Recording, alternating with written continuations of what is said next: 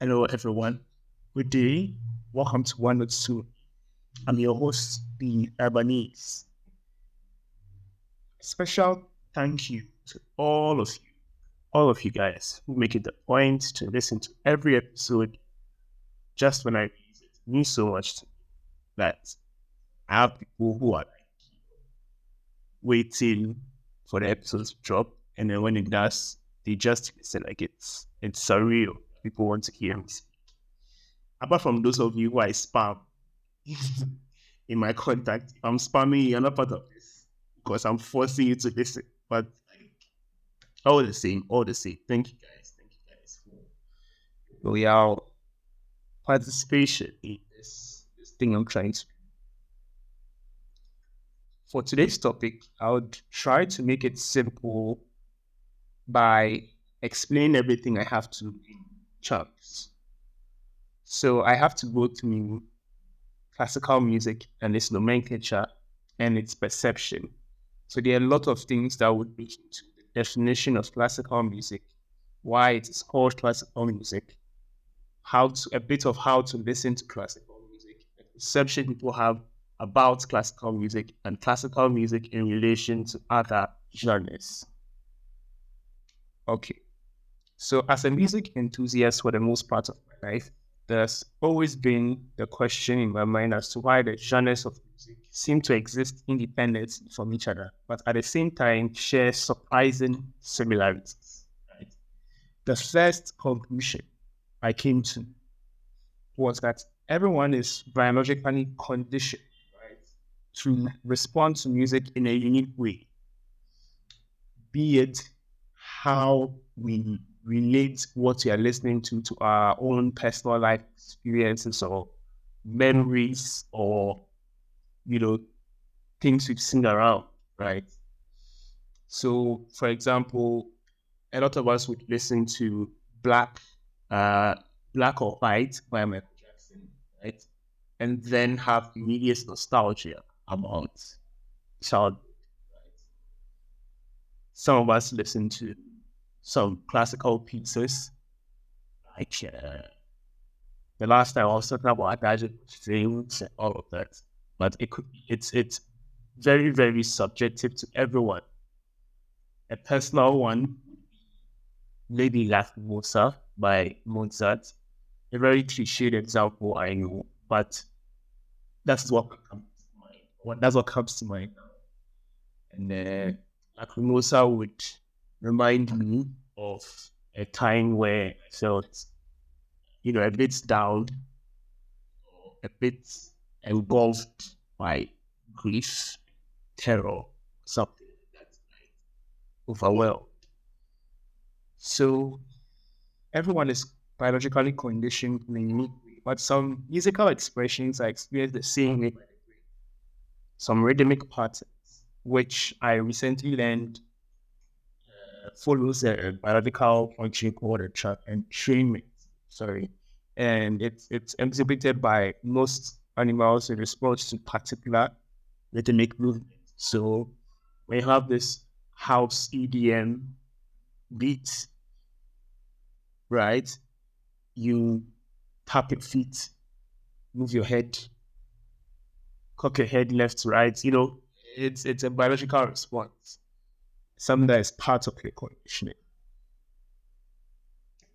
Now, the second thing that I came across was the issue of complexity, right? The issue of complexity is complex in itself. And so let me start from this point. The general definition, as I said here many times, classical music is that it's often characterized by formality and complexity in its musical form and harmonic organization, particularly with the use of polyphony. What is distinct about polyphony is that apart from the fact that it's changed the course of musical form like entirely, from the days when it started in the Renaissance period, the is a Hildegard, Hildegard's Mass, all of that. From the days that back and handled them, started counterpoints and fugue and all of that. We really come to appreciate what polyphony is as harmony, right?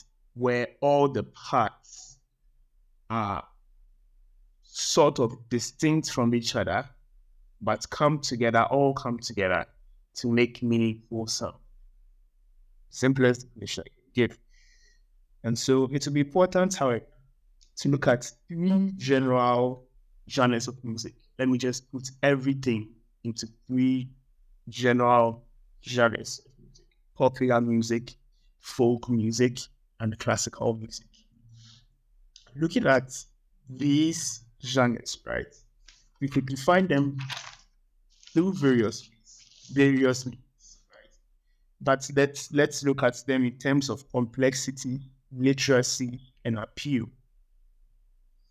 You already established the complexity of classical music, where it needs to have a certain degree of form and structure, right? And my metrics for defining form structure would come from the days of Mozart and Haydn, where they particularly developed the sonata form and developed these tonal and modal movements, chord structure, melody, and all of that. And so that is what I mean by distinct structure and form. This is not to say, however, that popular music is not, structured in the certain sense that air quotes, the certain sense that classical music is. Because the general idea of popular music is that it is recognizable. It's supposed to have a recognizable form and a catchy rhythm pattern, right? Now, coming back to structure, there are so many examples that I could give of popular music that counters what I earlier said about complexity and form that makes classical music stand out. An example is Bohemian Rhapsody. And you see with Bohemian Rhapsody, what Freddie Mercury and his guys do is that now I wouldn't even know where to start from with Bohemian Rhapsody, because, well, you could say he was really high when they wrote it, but or whatever they wrote it it wasn't so aesthetically, and some bits are just like words jumbled together. But the overall structure of Bohemian Rhapsody is very, very intentional. You see them start from that and then go all the way through the easy go, easy come, all of that's there, and then come back again to that mellow-like, free flowing, recognizable chord pattern. So there's structure a lot in popular music. In folk music, so with folk music, what you have is music that is associated with a particular society, a particular group of people. And mostly folk music is not written down, or it hasn't been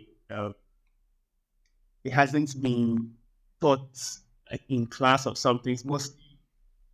It's mostly sent down through generations by like oral means, like hearing it in the community that you brought in.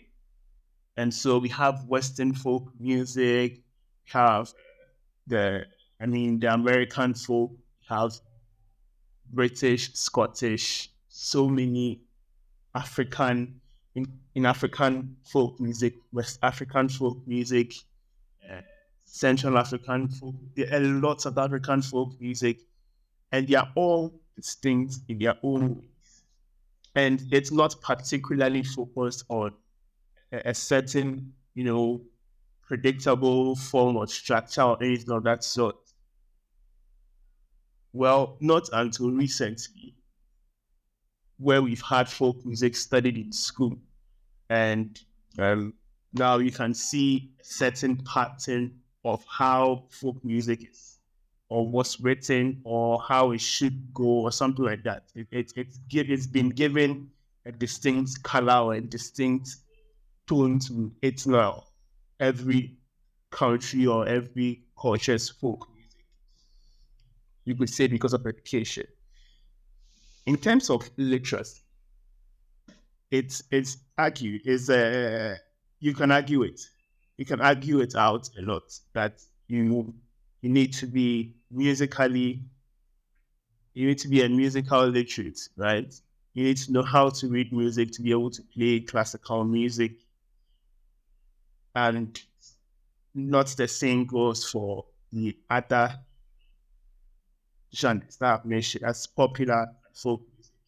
That's the original argument. But again, this argument would not stand today because of education, because of globalization, right?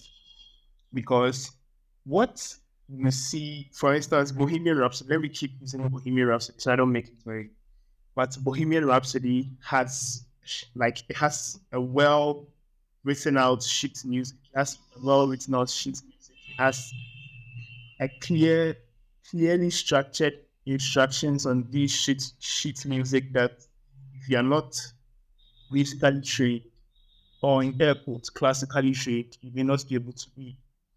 And from at least the biopic of Bohemian Rhapsody, the 2018 biopic, you could tell that Freddie Mercury grew up studying classical music, and he played Bach and the like. Well, I may be confusing it with Rocketman or something, that would be like that. But I'm pretty sure he had fundamentals in Western classical music. And so again, the argument does not stand. I'll come to a very sensible conclusion. Let me cook. Okay. So we can look at it with appeal to these three forms and how they are independent or dependent on each other. With appeal, we can look at it from the angle of context. Now, classical music, for example, has come a long way, right? Had medieval music, had Renaissance music, had Baroque music, classical music, romantic music, 20th century music, modern music, contemporary music, so many. So it's quite the same, and maybe a bit unfair to say maybe I went to a concert and they were playing Vorak's symphony and I did enjoy it, so I hate classical music. It's the same as listening to the Beatles and then listening to the 1974 or the Neighbor and expecting the same kind of things from them in terms of kicks and lyrical preferences and all of that. Because the Beatles and 1974 and the Neighborhood are from different eras, right? They are from different times. So it's important to note that these groups that have been mentioned are just from the rock genre. So you can imagine the other genres too in relation to each other. They couldn't be more apart yet the same, right? All of this sounds very, very, very, very complex and confusing, but let me cook. We're getting there. And so definitely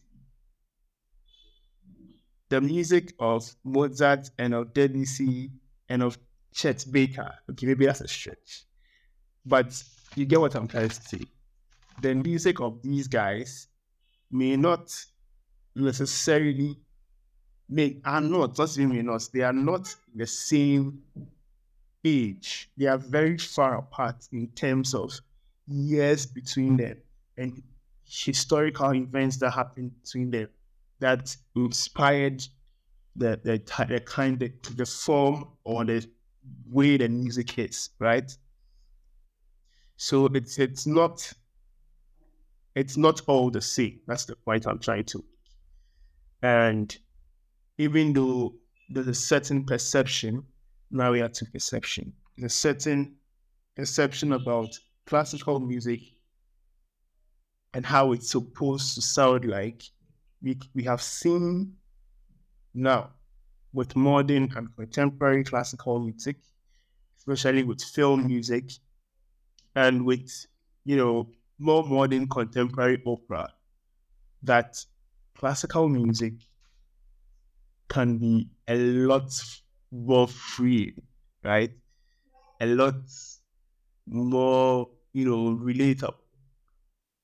If you don't understand Italian, I would expect you to listen to an Italian opera and say, "Ooh, that's classical music, and it's Italian, and it's far from me, and so I don't get it."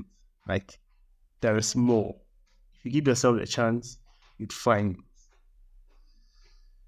Yes. So, the nomenclature of classical music is something that has baffled me for a long time. Why classical music is called classical music, right? It's something that has been on my mind. So I did something. And classical music, in the general sense, or that is what I have spoken about, between the ages of 1730 and 1830 and so on, 1750 to 1830. Between those ages, between that time, it's popular with composers like Mozart, those guys, right? Haydn. But why is it called classical music? And why has that name been attributed to as a general umbrella name for all forms of music, or for the music, what I'm talking about, right? And it's generally because of the perception, or not even the perception, definition of the word classical, right, is related to ancient Greek or Roman art or literature. And, the concept of classical, more often, is supposed to be synonymous with ancient music, emerged based on principles of formality, right?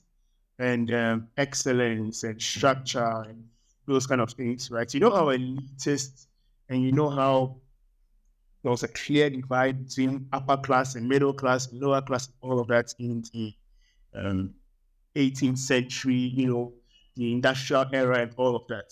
It's very, very well linked to why classical music is called classical music, because unfortunately, in that age, classical music, or the listening of classical music, was mostly done by the upper class. And so the name classical music, when the nomenclature of the forms of music, or when other forms of music were springing up, the name classical music was called classical music, was given to all those, Baroque music, classical music, romantic music, all of it was because of the people who listen to it, right? And it has stuck. And now we still call it classical music to refer to all forms of classical music, right? Well, this is okay. It's not self-defeating. What I'm doing is not self-defeating, but I believe I'm making a point.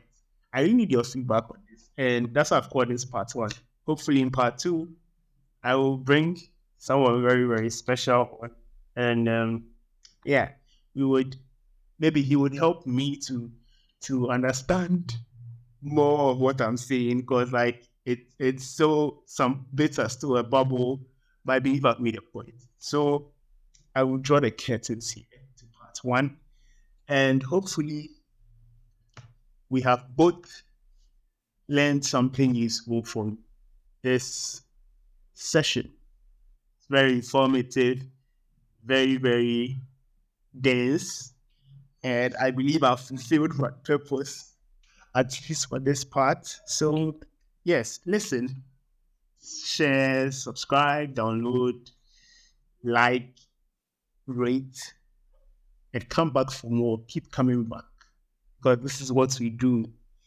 And yeah, for the love of classical, I'll see you. I'll see you.